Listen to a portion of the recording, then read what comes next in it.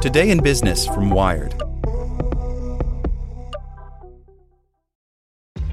This episode is brought to you by ShipStation. You know, some things take a lot of work, like sending little robots to far-off distant planets. And just as that's challenging, so too is running a successful e-commerce business, especially when there's so much to do. So I want to introduce you all to ShipStation. Now, I love using ShipStation because of its easy-to-use dashboard, which makes managing orders and printing labels a breeze and super smooth. Oh, and the customer service is just out of this world. It's exactly what you need to help grow your business. Sign up for your free 60-day trial at shipstation.com/technews. That's shipstation.com/technews. As a longtime foreign correspondent, I've worked in lots of places, but nowhere as important to the world as China. I'm Jane Perlez, former Beijing bureau chief for the New York Times. Join me on my new podcast, Face Off, U.S. versus China, where I'll take you behind the scenes in the tumultuous U.S.-China relationship.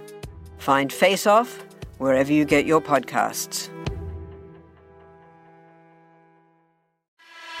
Welcome to the spoken edition of Wired.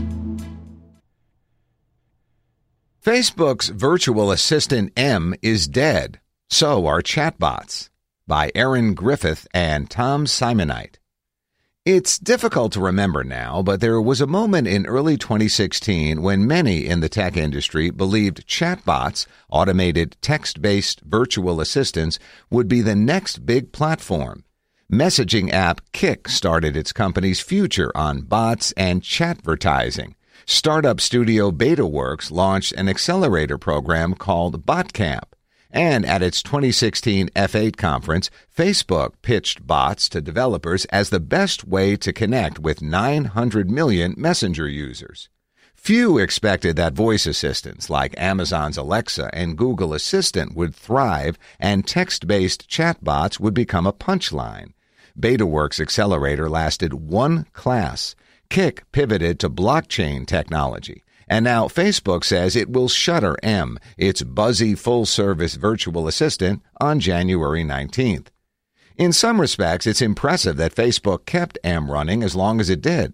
Despite the hype, M, which lived in Facebook Messenger, was presented as an experiment. The free service was only offered to 10,000 people in the San Francisco area who used it to do things like book restaurant reservations, change flights, send gifts, and wait on hold with customer service. For those that had access, M was a fantastic perk, but for Facebook, it was a cost center. That's because most of the tasks fulfilled by M required people.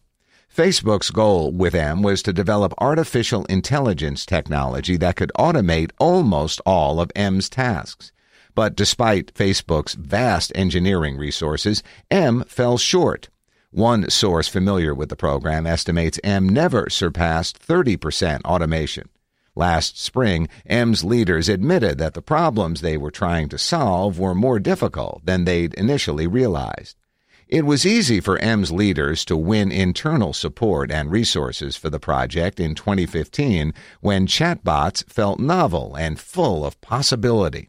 But as it became clear that M would always require a sizable workforce of expensive humans, the idea of expanding the service to a broader audience became less viable. M's core problem? Facebook put no bounds on what M could be asked to do. Alexa has proven adept at handling a narrower range of questions, many tied to facts, or Amazon's core strength in shopping. Another challenge, when M could complete tasks, users asked for progressively harder tasks. A fully automated M would have to do things far beyond the capabilities of existing machine learning technology.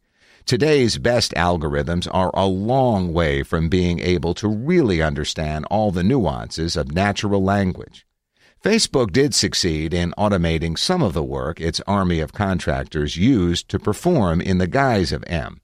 If you ask the bot to get flowers delivered, it can automatically get suggestions from online florists, only asking a human to choose which quotes to present to the user.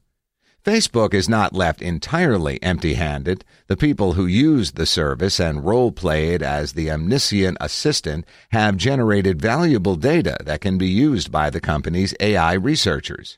Using machine learning to make software better at understanding natural language and conversation is one of the group's primary interests.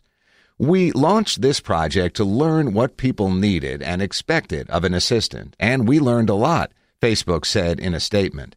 We're taking these useful insights to power other AI projects at Facebook. We continue to be very pleased with the performance of M's suggestions in Messenger, powered by our learnings from this experiment.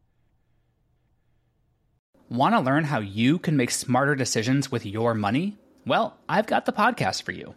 I'm Sean Piles, and I host NerdWallet's Smart Money Podcast. Our show features our team of nerds, personal finance experts in credit cards, banking, investing, and more. And they'll help you make the most of your money while cutting through the clutter and misinformation in today's world of personal finance. You'll get clarity on strategies to help you build your wealth, invest wisely, shop for financial products, and plan for major life events. Listen to NerdWallet's Smart Money Podcast wherever you get your podcasts.